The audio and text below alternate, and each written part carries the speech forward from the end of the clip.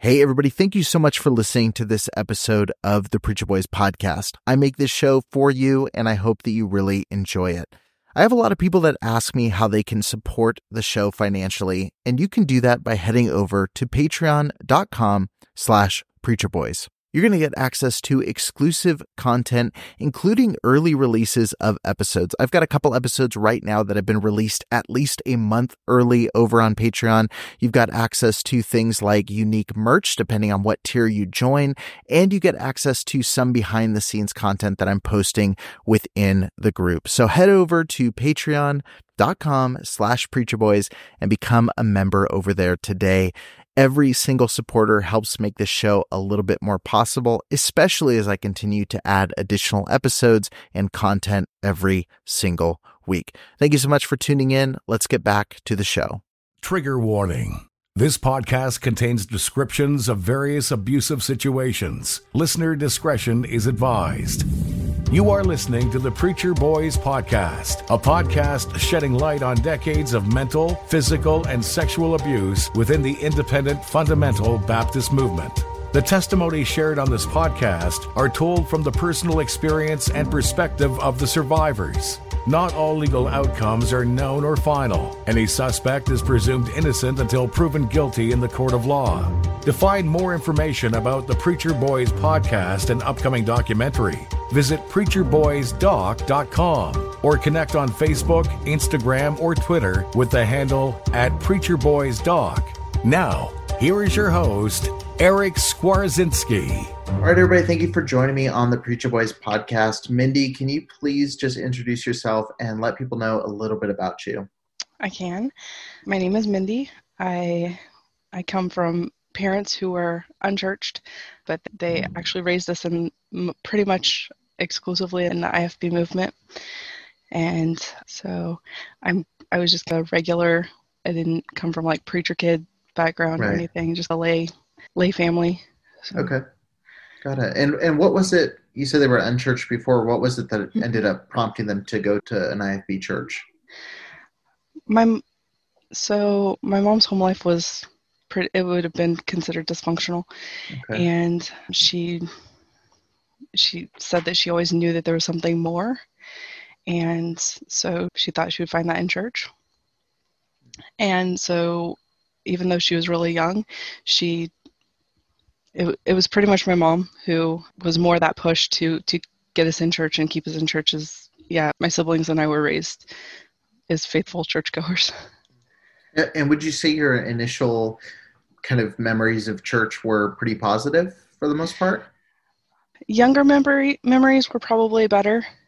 As I started growing up, my parents were country people and raised on farms and things. It's not always convenient for women to wear skirts and culottes and things. Right. So in the churches that pushed that heavily, there was a lot of pushback there that we were rebellious, and so we were definitely in the lower end of the caste system because we didn't adopt everything. So some of those external standards as they would have liked to have seen us do. Sure. When's the first time you remember feeling some kind of like pushback where you identified like, oh, because we don't fit into their mold, we're getting some kind of heat from people in the church? Probably when I started being a teenager, I started asking a lot of questions, and though you can ask a couple of light questions and get away with it for a little bit, maybe half a dozen or so, and then after that point, especially if they start getting really heavy, like, how do we know God is good?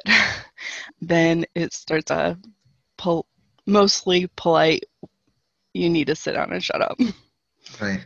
And that's not your place. You need to be silent. You need to be, you just need to let go and let God. You need to just trust Jesus and love Jesus and not ask questions.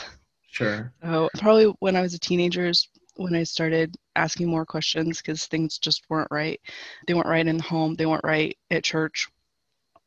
I know we tried to talk about that a little bit, and because you would think that the church would help the disenfranchised and those that are being oppressed and things.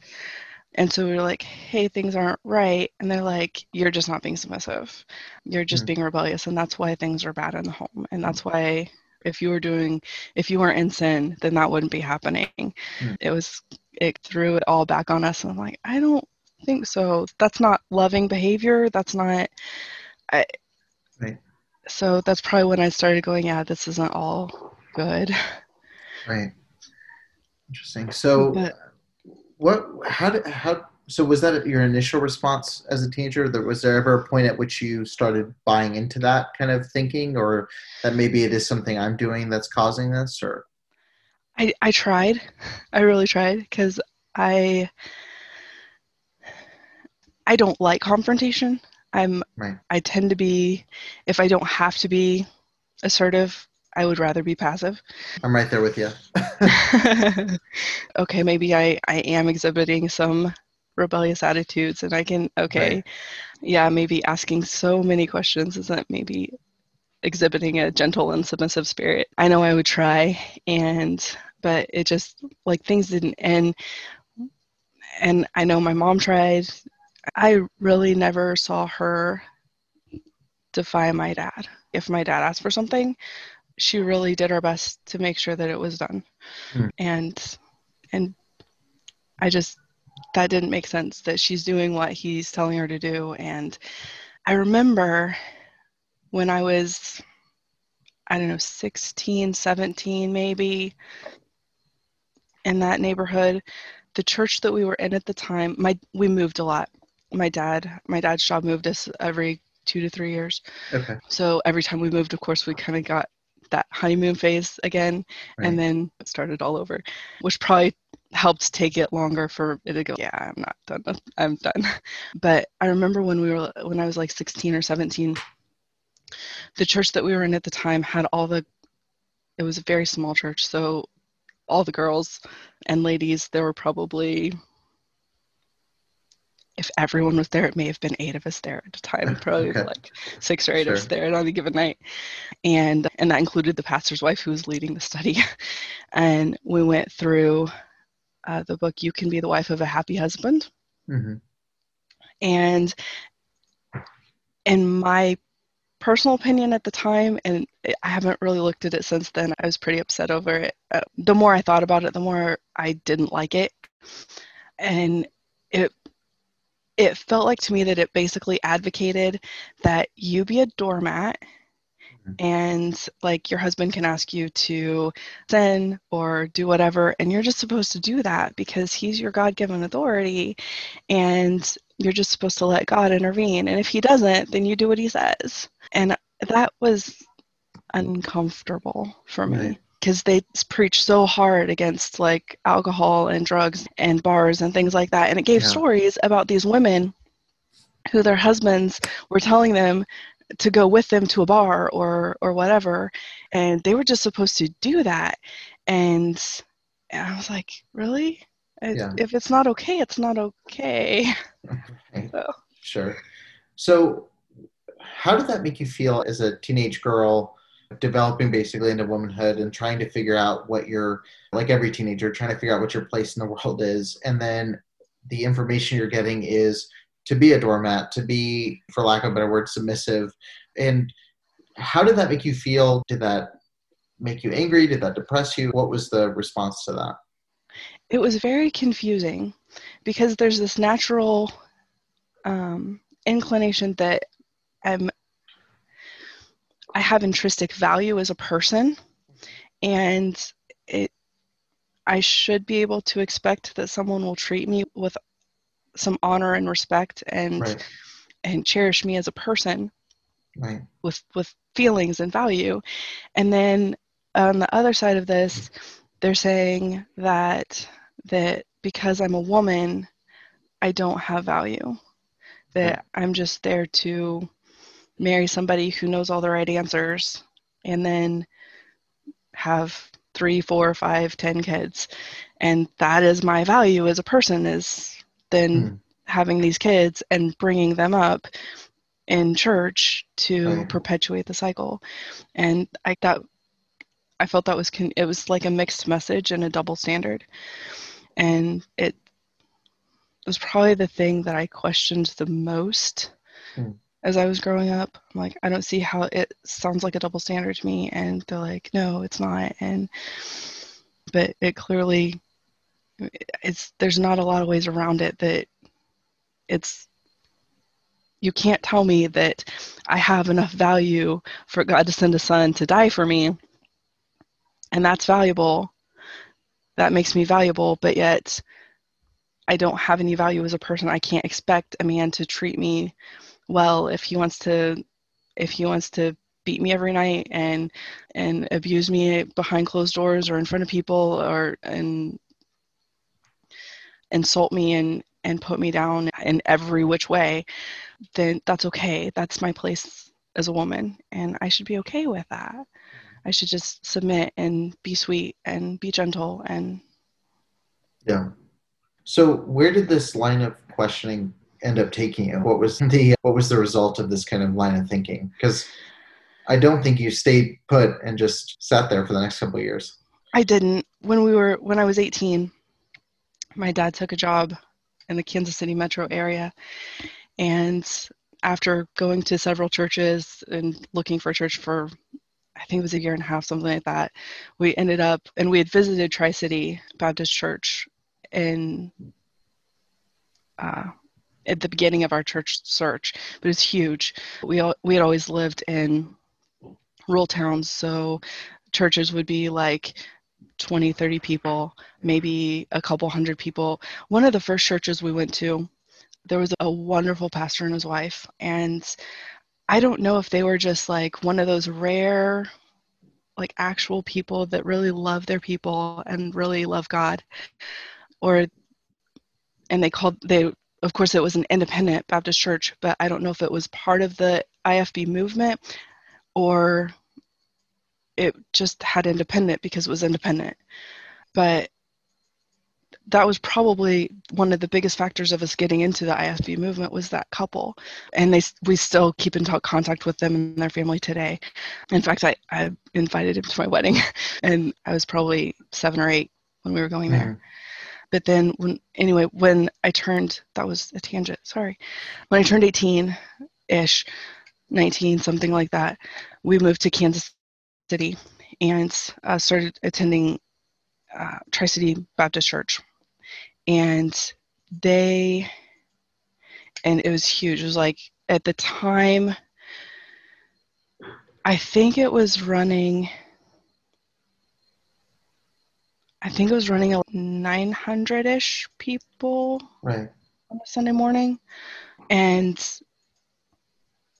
it was the culture shock. Anyway, we ended up going there, and they, again, tried to push things, and I asked questions that had no answers, apparently. Right. But I was old enough to start working. Okay. And so I had a job, and so the line of work that I was in, I worked a lot of Sundays. And so it was semi-acceptable for me to miss because I was at work.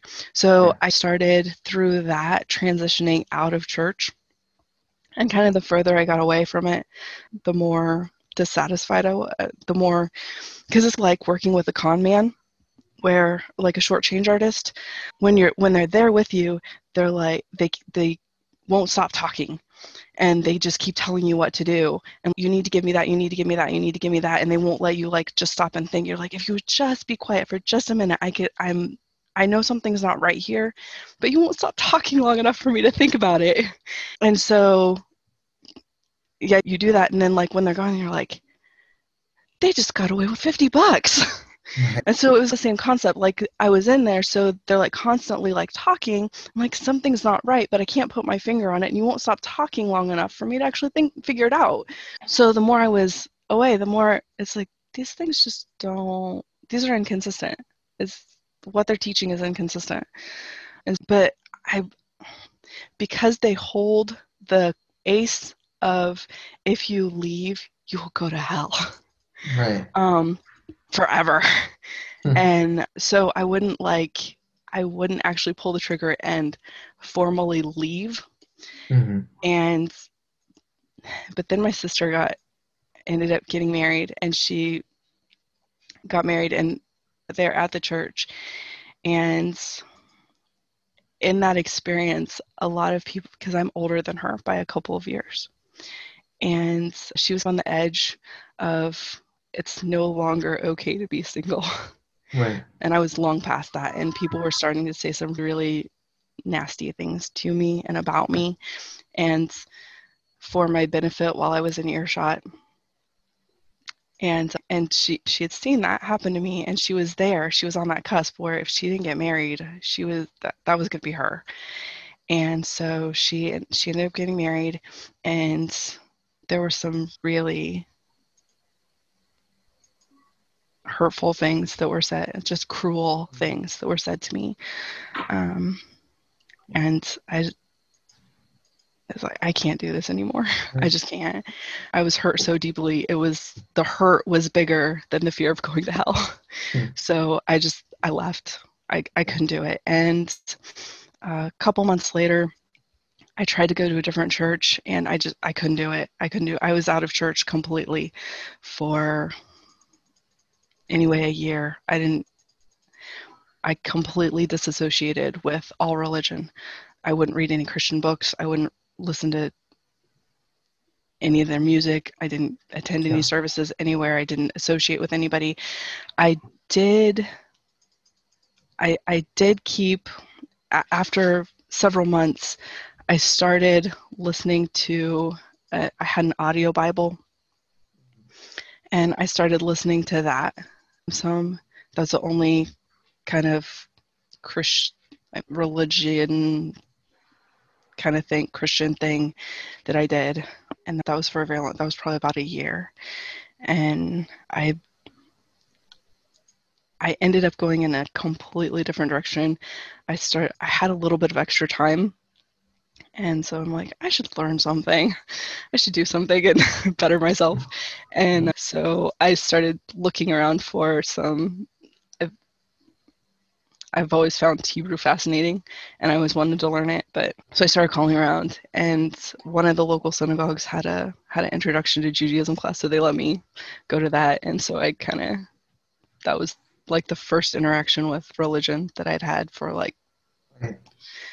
probably 2 years. But yeah. Okay.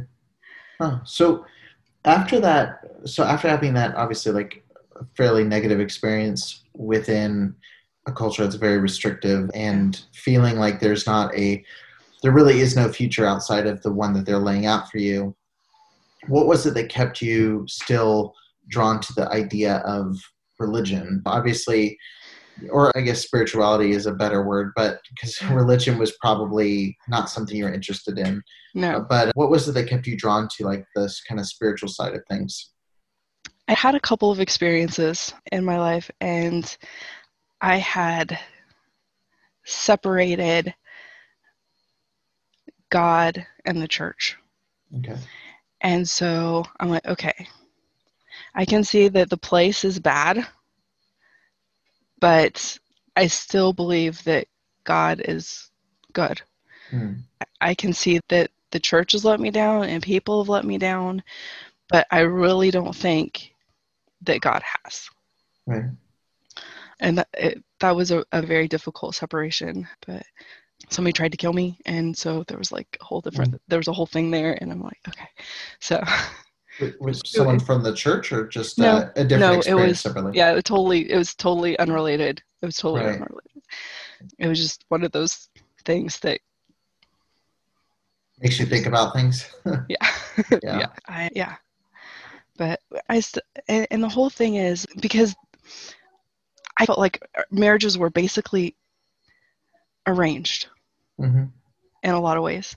But for all intents and purposes. For all intents and purposes, it was arranged. I had a list of guys that I could choose from that were okay. Sure. Nobody too high, nobody outside the church. There wasn't really a whole lot of people that were too low for me because I was pretty much at the bottom. And they wanted, there's no to it. They wanted my pastor or church leadership. A lot of times my church was small enough that the pastor was the closest other authority that I had. And my dad, and those two, if they didn't approve, like I couldn't get married. So everything had to be like approved by parents in order for us to get together, and which is basically the definition of an arranged marriage. If they say no to everybody except the one they want, it's the same as them picking. Yeah. So you mentioned earlier like a caste system, and I've had other people that have referenced something like that. When you say that, what do you mean by that? And what would you say that looks like? And again, this isn't a formal thing, but I would say for all intents and purposes, there's definite boundaries and levels in a lot of these churches. So what did that look like in your experience? And did you see this in each of the churches that you went to? Yes, it was pretty much a universal thing. And it pretty much consisted of the people at the top were pastors' kids, missionaries' kids, people who were presumed to be super spiritual because of their position. People or their parents. Yeah, right, yeah, or their parents. People who their parents ran well-respected ministries and things. Those kids were like top of the system. Unless, of course, they fell from grace by doing something like really, really, really bad. Yeah, flamboyantly, ostentatiously bad. Right. And then there were like everybody who fell in line and towed the mark and things. Those people came next, and people who had been like church leadership, like your deacons and things like that, leadership positions under your pastoral staff. Those kind of people came as a close second into that inner circle. And then obviously this is all from my perspective. And then you had the other people who fell in as how much they appear to be, to borrow the phrase that you use, bought in, for lack of a better term. So because my family didn't submit as much, because what's the necessity of me wearing skirts all the time? That's right. That isn't what I wear, doesn't necessarily reflect who I am. I can be a lot more modest in a pair of jeans than I can in situations than I can be in dresses and skirts. Sure. Yeah. And then, so there's like all these people who follow part of the rules, not all, pick and choose from the buffet. Right. And then there's all the people who are just nominally there. Yeah. That's kind of how it appeared to work to me.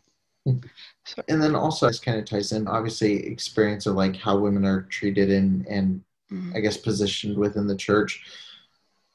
Why do you feel there's such a negative treatment or view of women within the Independent Baptist movement? So, because I didn't experience the level of abuse that a lot of your guests have experienced. Mine was primarily emotional and mental, spiritual abuse, mostly mind stuff. So, but the thing about grooming someone to accept abuse is that you don't just groom them to accept a specific kind of abuse. You groom them to accept any form of abuse. So you could basically do with me, even though I wasn't really completely sold out because of the mind control and things, you could pretty much do with me on a lot of levels whatever you needed to. I was at a point where, because we went to the camps, we didn't go to the Christian school, which was one of the marks against us, which kept us lower, and we went to public school. So that was, but I was still like, you have to, if you have to be there, then you have to contradict everything that they're telling you. Like right. Everything that they tell you in science is wrong. So I was, and then because I don't like confrontation, I would rather, if it's possible, just, okay, that's not that bad, I can do that. I would rather just go along with things as long as it's not like egregious. And so I wasn't a fighter, so they could pretty much do whatever they wanted to with me. And I wasn't gonna make a lot of ruckus.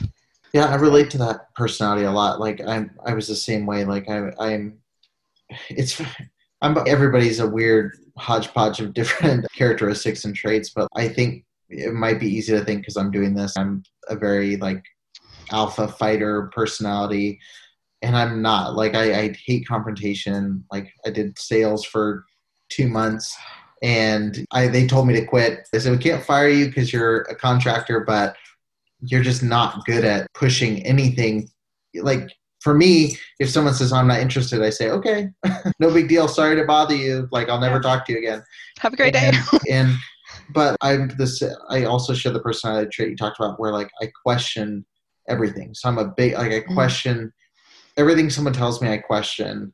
And so it makes for this really weird internal struggle where I don't want to cause problems or fight. And I'm probably the one that's wrong, but this doesn't make any sense. And that's where I get stuck is I'll get stuck there thinking, this doesn't make sense, but they must know something I don't know. So I need to sit here and try to understand where they're coming from. And I think that, I don't know how to say it, but there's a misjudgment that if you would prefer not to face confrontation, that you're weak. So I think that a lot of people will misjudge you and say, oh, you must be weak and easy to oppress because you don't like to stand up. And so they think that because you don't like to, that you can't, or that you will never. Right. Yeah. And I think also too, like there's also what's hard to understand, and a lot of it is I'm working through this stuff too, is what parts of that come from my experiences in that movement. Like what part of me being worried about confrontation, because and I've seen other people reference it. Oh, I'm always terrified of what people are thinking of me. I'm always terrified people are judging me. I'm like, maybe 20 years of being judged a lot is going to do that. But yeah, but I also think too, and you mentioned this, but it falls in that grooming category. I think people who are trying to manipulate you, whether it's emotionally or in any other way, they move the goalposts of what's acceptable. Like you said, when you get some distance from it, you're like, oh, to judge me because there's Sunday morning, Sunday night, but I miss Wednesday night because of work. The fact that I feel so much vitriol toward me because of that is really weird. But they move the goalpost to a point where like, any other 20-year-old is going to say, oh, that's crazy. But at that point, they have you so bought in. And that's even weird that they use that terminology, but they have you so bought in that there's really no other reaction aside from saying, oh, you guys must be right. I must be doing something wrong. I need to worry about being here, not hitting my hours this week. Yeah. So it's a really weird way of thinking. Yeah. And one of the things another thing that really bothered me that I saw in the churches that we attended was that there was no room, like everybody was a cookie cutter and you had to fit in that shape. This is the only way that Christianity looks. And if you do it any other way, you're doing it wrong. If it doesn't look like this, you're just flat doing it wrong. Fix it. Or you're probably not even saved. And I found that because I'm supposed to find God's will for my life individually, but yet I'm supposed to fit the cookie cutter. And those two things are inconsistent. I can't individually find my God's will and purpose for my life when it's exactly what everyone else is doing. Yeah, it goes back, especially I think there's a little bit more flexibility for guys within the movement. You can at least choose to be like pastor, missionary, this. I think and I don't remember what episode we talked about it, but there was, I had someone on and it was talking about basically there's like a transfer of ownership for girls in the movement. There's that idea of, oh, I'm my parents, and then my parents signed me over to my husband, and then I'm my husband's. There's never a point like while you're in the home, you're your parents, while you're dating, you're your parents. And then once you get married, it all switches over. There's never a point at which you take full autonomy and get to choose what does that look like for me? And it's interesting to me because, like you said, there was a pastor's wife that taught a class that went over that kind of stuff. And what's crazy to me is that the indoctrination is so deep where like women are teaching this to women at this point, where it's not even men saying stay in your place. They've programmed women to tell other women. It's a really like when you really start thinking about it, it's shocking the kind of stuff you'll hear female quote unquote Bible teachers within that world say to young women. It's really interesting. I think it's one of those things where, and I don't think that they're the only religious group that does this, but those that you'll take new converts and you'll have them teach the fundamentals of the faith to a less educated group, like children or whatever. And then because they're indoctrinating the children, because they're saying it and hearing it and studying for lesson preparation and things like that. So you're actually programming the teacher more than you are the students. That's interesting. So because you have all of this flow going in and all of these, because repetition cements paths and habits. So if even though that way of thinking is contrary to the way that I would think as a rational and reasonable person, then they'll have me teach it to other people. So of course, as a single woman, I was never qualified to teach except for like small children. Yeah, it's a fine line, and I don't know, I haven't asked yet, but I don't know what your current beliefs are, or if you believe in a God still, or where you've landed on that. But for me, it's like I still am in pretty much every way an Orthodox Christian, and for me, it was a lot of searching, kicking down stuff that I'd been taught, and trying to figure out like what was legit, what wasn't. But there is a very fine line in churches, and I see this about any religious group. There's a fine line between like teaching and indoctrination. And I think when you, like you said, when there is that repetition, when there is, we talk about Sunday morning, Sunday night, Wednesday night, Saturday morning, then Christian school during the week, you can call that edification or discipleship or fill in the blank, but there's a very fine line between edification and brainwashing. Yes. And again, this is coming from somebody, I still believe many of the same things, but I didn't come to those conclusions by sitting there zeroing in on what materials were given to me. It's just like this show. I keep the show diverse and talk to people I've had people on who are atheists, and I've had people on who are pastors. I've had people on from all different spectrums, and I'm not scared going into a conversation that they're going to rattle my belief system. Yeah. I think you have to go to conversations knowing that, hey, if the truth is there, and I think everybody, unless you're really talking to someone who's very postmodern, I think everybody believes there is some kind of objective truth. Mm-hmm. And there's also a lot of gray areas. And the more we talk, the more we're going to come closer to the truth. If we're both objectively looking, we have nothing to be afraid of. I'm not going to have somebody come on and say a lie and then research it and then still be convinced. You're going to get closer to whatever that truth is. But like you said, if you're in a situation where you don't have time to even process it, you're not coming to a conclusion. You're just repeating. You're repeating what you were told. I would get mad at people about drinking, or about the version of the Bible, or about fill in the blank, but I didn't know why the King James was the inspired word of God. I just knew that's what they told me every day of the week. Yeah. So and there's my tangent. And one of the clips that you played, it was one of the preachers in the movement that was preaching against women's liberation, and that, well, all these women want is the freedom to divorce their husband and wear what they want and do what they want. It's okay. We can look at the history of this. When did this cultural practice start to change?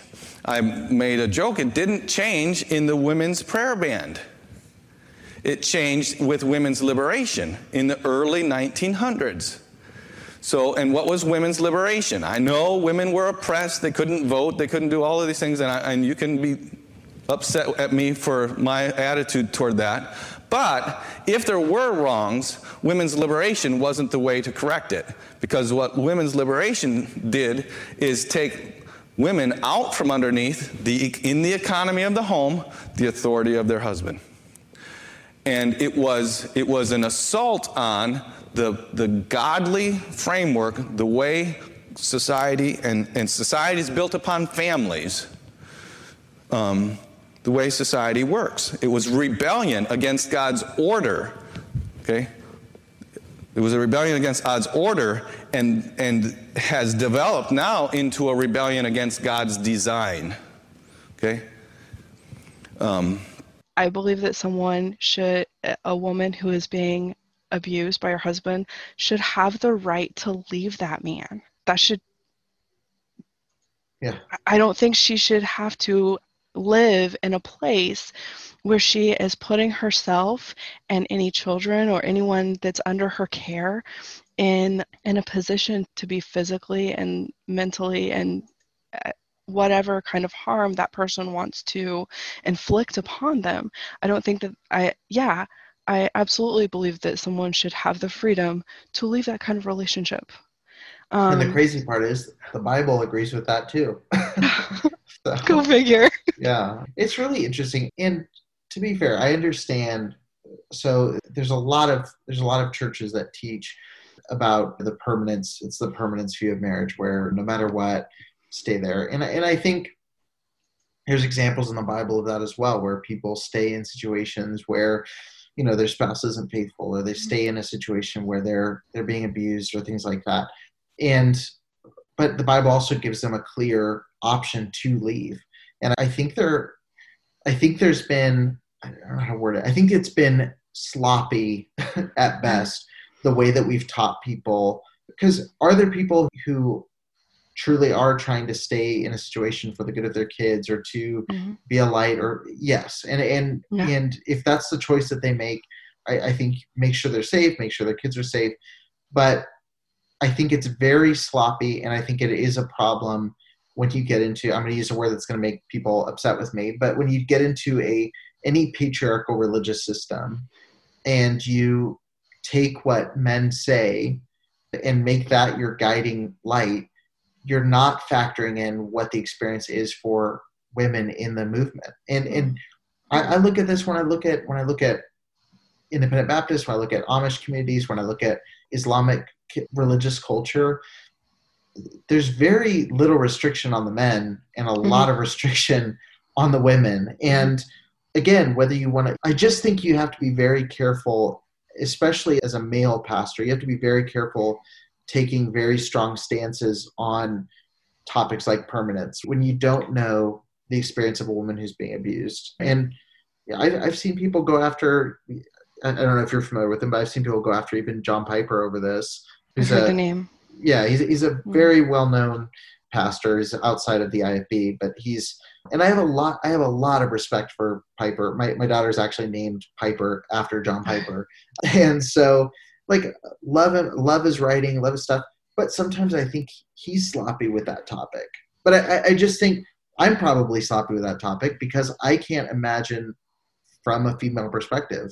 I can't picture it. Yeah. And the thing is, a lot of people have talked about like the caste system from like male, female, children. But the thing about that is it's true, but it's not quite true either, because men are at the top and children are at the bottom, but it's only like temporarily if they're male children. Like if they're female children, they're still going to at the bottom no matter where they go. Yeah.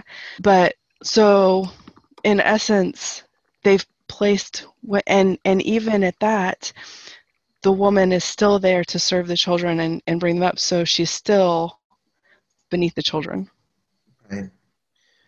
In most ways, except where she can exercise a little bit of, no, you can't do that. But aside from that, in station, she's actually beneath them. Right. Yeah.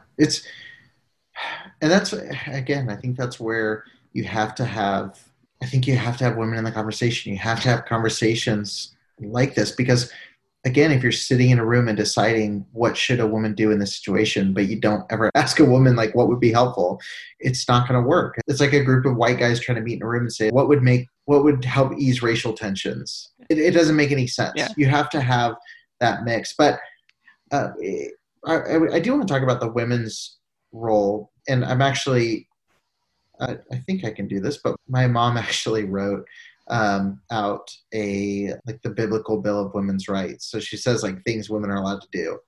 And it's pretty interesting. And this is straight out of Proverbs 31, 10 through 31. But my understanding, when you look at traditional views of marriage within fundamentalist culture, it usually means like barefoot pregnant in the kitchen. That's like the kind of terminology you always hear. But I'll just straight up read it. And she doesn't know I'm going to do this, so she might be mad that she got a call out on the podcast. I don't know. But Proverbs 10 says, who can find a virtuous woman? Her price is far above rubies. So she said, a woman has a right to her own worth, and the worth is hers alone. Her value is based on her character, not her circumstances, family, or relationship status. And then 11 through 12, the heart of her husband does safely trust her, so that she'll have no need of spoil. She'll do him good and not evil all the days of her life. She has the right to develop her trustworthiness and kindness. She has the right to choose how she treats others. She seeks wool and flax and worketh willingly. She's got to be the King James. I'm used to the ESV now. Willingly with her hands. So she has the right to work at a job or career of her own choosing. She's like merchant ship. She bringeth food from afar. She's got the right to choose the most economically and nutritionally sound way to provide the best food for her family. She rises while it's yet night and giveth meat to her household and a portion to her maidens. So she has the right to run her household, organize schedules, plan menus, assign jobs, chores, and responsibilities. She considers a field and buys it. With the fruit of her hands, she planted a vineyard. She has the right to her own property, develop that property as she sees fit, and reap the benefits of that property's equity. She girdeth her loins with strength and strengthens her arms, so she has the right to be physically strong and fit. She perceives that her merchandise is good, her candle goeth out not by night. She layeth her hands to the spindle, and her hands hold the distaff. So she has the right to compete in the marketplace and put in time and effort to make a profit. She stretches out her hand to the poor, so she has a right to be charitable and generous. She's not afraid of the snow for her household. All of her household are clothed with scarlet, so she has a right to provide. She maketh herself coverings of tapestry. Her clothing is silk and purple, so she can be fashionable. Her husband is known in the gates when he sitteth among the elders of the land, so she has a right to share her reputation with those she loves. She makes fine linen and sells it, and delivers girdles unto the merchant. Strength and honor her clothing. She has a right to prove her worth in the marketplace, to create her own vision and self-worth, and she has a right to prepare for the future. She opens her mouth with wisdom, and in her tongue is the law of kindness. So she has the right to an education and to apply that education in her life. She has the right to speak. She has the right to prove her innate kindness to others. She looks well to the ways of her household and eats not the bread of idleness. So she has the right to care for her family and those who work for her. She has the right to be energetic. Her children rise up and call her blessed. Her husband also, and he praiseth her. So she has the right to respect. Many daughters have done virtuously, but thou excellest them all. So she has the right to obtain personal excellence. And then favor is deceitful and beauty is vain, but a woman that feareth the Lord shall be praised. She has the right to a personal relationship with God. And then the last one is give her the fruit of her hands and let her work her own works praise her in the gates. She has the right to a reputation of her own making. So it's just from that one small section, it's like, how do you sit there and interpret that as women are just to be silent in the corner and essentially like a grade level above the kids in their position? And I used to get in fights with my mom because growing up, what I would hear from leaders in the church was women are absolutely not supposed to be any of those things.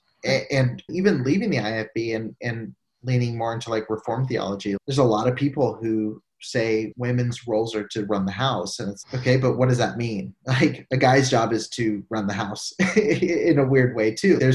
And it's just really interesting. And again, I think a lot of it comes from not the biblical side. I think it comes from the patriarchal religious system there. And I'm not saying that because I know people are going to say that. I'm not saying patriarchal to sound like a liberal weird. I'm just seriously mean it's a denomination that's largely been run and controlled and influenced by men. So you have to take that into account when you're looking at where theology goes off the rails a little bit. But there's my second rant. I'm sorry. That's why I do a podcast, though, so I can just talk. But just share the soapbox. But yeah, it's crazy. I just think you hit it on the head a lot with you don't have time to step back and look at like, why do we think about this stuff? Because if you think about why, you actually think about the reasoning, you'll see all of the holes that are there and you'll be like, this is ridiculous. What reasonable person would actually believe this way. Right. Like without, they introduce it to you step by step. So you take, sorry, I've got a hair tickling me. So I've got so you accept this little bit, and then you take you need it, because that whole moving the goalpost thing, another step here, like, oh, that would be logical from this point to that point. That's logical. Yeah. And so you like follow this little curve off the path, and then you're like way over here. And that's exactly right. It's based on the last step we took. This makes sense. Yeah. But it's, what if we base it on like our foundational thing that we're all here for, instead of based on wearing skirts, it should be skirts to the knee, and based on skirts to the knee, if someone is assaulted, then it must be because their skirt wasn't below the knee. And go ahead. That's good.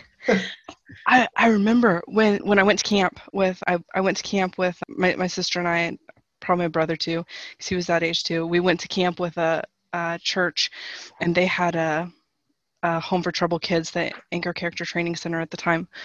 I don't know if it's still on. And so they had girls sessions and boys sessions. So they split us and then talked to us separately. And so the pastor had his girls and told us the story that this Christian girl goes with her Christian school and for a senior trip. Mm-hmm. And she decides while she's there, this guy gets her to agree to meet with him alone, and so she goes back, and then she's going to sneak out. And so before she does, she decides to put on this something that makes her actually look like a girl. Right. and then he ends up assaulting her, there was bad consequences to that story, because there always are. But the whole reason that it came back, when he circled back to the whole reason that happened, is because when she was sneaking out, the outfit that she chose, that's why he did what he did to her. So, okay, if you actually think about that, I think he pretty much set it up so that he could do that, because he planned that she would be alone with him, so he could do whatever he wanted to do with her. But it was her fault that never sat well with me. Right. Yeah, and it's such common. We're seeing with the whole Me Too movement. We're seeing that's a mindset a lot of people have even outside that world. And I hopped on the phone with a Bible college student who was like bothered by the show. And I got on the phone with him, and we talked, and it was good. And he was like, okay, I see where you're coming from. And he said, the only thing I don't get is, we're just about to hang up the phone. He's, the only thing I don't get is like women say, oh, there's no responsibility if something happens, but then they wear clothes like, he was just talking about like yoga pants and stuff. And I was like, well, this is going to be a long conversation. I just told him, I said, so you're basically saying at a certain point, there's no responsibility on the guy's part for what he does. If someone's in front of you naked, they're completely asking for whatever comes their way. And he's, no, I'm not saying that. I'm like, what are you saying? Because it sounds like you're just parroting this same kind of like negative, toxic mindset toward it. And it's just a weird, but again, that's male culture, I think, where you start saying, oh, I think that's a signal. Like when someone wears certain thing, that's a signal. When someone acts a certain way, that's a signal. And so you can't really go off that. And so at a certain point, is everyone innocent of whatever action they do because there's an opportunity? We don't do that with any other crime. We don't do that with stealing. They left it unattended, so obviously I could steal it. It doesn't make sense. Finders keepers. So I am curious. So you talked a little bit about searching things out. So where do you stand now, like on the spiritual side? Where have you landed? Or you probably haven't landed. If you're like anybody, you're probably still figuring that out. Yeah. So what does that look like for you right now? Right now, I'm exploring Messianic Judaism. Okay. I wasn't quite ready to give up Jesus and the whole thing, but most days I believe in God. Some days that's a struggle, because you think back and like, how could God be like this? That there can't be a God that's like that. Right. And so still deal with some of the ideologies that I was given while I was there. But so that's where I am right now. I'm trying to because of course when you leave, you don't get to take any relationships with you. So unless they come out too. I was fortunate in that my mom basically left with me.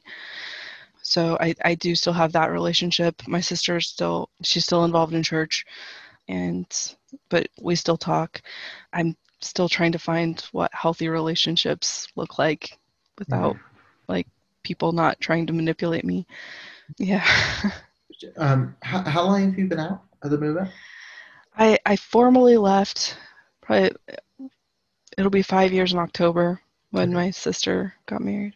So that's when that happened. That's still fresh. I mean, for me, it was like 7 years ago. So yeah, it takes a long time, and you second guess a lot. But yeah, so I guess my last question, I usually try to end on this, is: do you think there's a hope for reform of the IFB movement, or do you think it's something that just needs to slowly be done away with? I would say the sooner the better. I don't think it's reformable. I think the entire premise is built on abuse and exploitation of people, specifically women and children. And so I don't think you can reform a system that is built on the premise of we have to abuse people to keep this going. I just don't think that's reformable. And you said something before we hopped on that I was curious about. I think I've referred to it as a dying movement, and I've had other people that have referred to it. You disagree with that? I'm curious what your reasoning is, or why you think it's not going to go away anytime soon. Okay. One, there are always people that feel the need to have someone else tell them what to do, and that is an ideal place for that. You're going to have to make a decision how much you're going to be involved in criticism of anointed leadership. You're going to have to, but the leader is out. I had the privilege Monday night to preach in my mother and dad's church. I stayed overnight and then came back in the morning. And I'm grateful that I have parents that have never lifted their hand against any man of God. And by the way, they have been going to church for 86 years. Sunday school, Sunday morning, Sunday night, Wednesday night.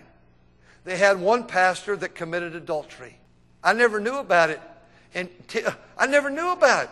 Probably for 45 years, I never knew about it. Never talked about it. But someone came up to me when I was preaching in another church a few years ago and said, Mr. So-and-so had to be your pastor because he was the pastor of that church you mentioned. And I said, he was. I said, I never know what happened to him. And they said, well, he committed adultery. Well, I knew he was selling cars, but I didn't know the whole thing. My mother and dad never criticized him. And so I think there will always be a place like that for them. I also see the same culture I've worked in corporate America for a very long time, and I keep up on articles and stuff. I think there was an article within the last couple of years about a girl from a large corporation, one of those gig drivers corporations, that came out about sexual abuse. And they did this. It could have been talking about the same exact situation in an IFB church, the way that they victim shamed her and tried to silence her and sideline her and discredit her story. And like, who would do that? I mean, and if they did, that's what you're there for anyway. So why are you complaining? Yeah. It's the exact same culture, and it's the same culture in some of the political circles. When you read, there was a story probably 3 or 4 years ago now in the Kansas City Star. They did a series, and it was on the politics or the culture in the state government, the state capital government circles, and they were having interns legally gagged. You cannot say anything about what goes on in this office. And of course, there were people being abused, and in order to work there, you signed a legal gag that you cannot say anything. They're like, oh no, it's not if, something wrong is happening that they can't say that. But it doesn't, when you read the thing that they sign, it's you can't say anything. Nothing that goes on inside what happens here stays here, period. Yeah. So it's the exact same culture. So I would probably, and they always tell you birds of a feather flock together. And a lot of these big churches, the leaders of these big churches, they associate with these men of power in these other two circles. Mm-hmm. And when you're seeing the same culture, you're seeing the same, these guys palling around and supposedly they're not supposed to have anything to do with the world, but yet these are two of the most worldly places that you can find. And yet these quote unquote men of God are right there in those circles, running those same circles. Mm. So I think if it looks like a duck and it talks like a duck and it eats like a duck and smells like a duck, it's probably a duck. Okay. Interesting. Yeah, and obviously I hope with this that we'll see like the more aggressively bad places start to shut down, and I know that there's always some good people, and I hope that those people either find their way out, or I told someone the other day, I feel like the good people I know in the movement have all slowly left, or I've had a few that have tried to stay in, turn things around within their own churches they have, but the movement's just not interested for whatever reason in following suit. But I appreciate you sharing that perspective and for coming on, and hopefully just sharing stories like these and conversations like these are going to help open people's eyes, whether I would hope on the leadership side, but if nothing else, the people sitting in the pew. But thank you so much for coming on, and thanks for checking out the show. I know you found it like a week ago, which is pretty cool, but I really appreciate you coming on and for sharing all that. It's really helpful. My pleasure. I appreciate you providing space for people to talk about their experiences there. Yeah, absolutely. So it's definitely needed. Thank you for listening to the Preacher Boys podcast. If you appreciated the content on the show, please leave a review on iTunes, and don't forget to connect with us on Facebook, Instagram, or Twitter with the handle @PreacherBoysDoc. Additional information can always be found on PreacherBoysDoc.com. Save big on brunch for mom, all in the Kroger app. Get 16-ounce packs of flavorful Angus 90% lean ground sirloin for $4.99 each with a digital coupon. Then buy 2, get 2 free on 12 packs of delicious Coca-Cola, Pepsi, or 7-Up, all with your card. Shop these deals at your local Kroger today, or tap the screen now to download the Kroger app to save big today. Kroger, fresh for everyone. Prices and product availability subject to change. Restrictions apply. See site for details.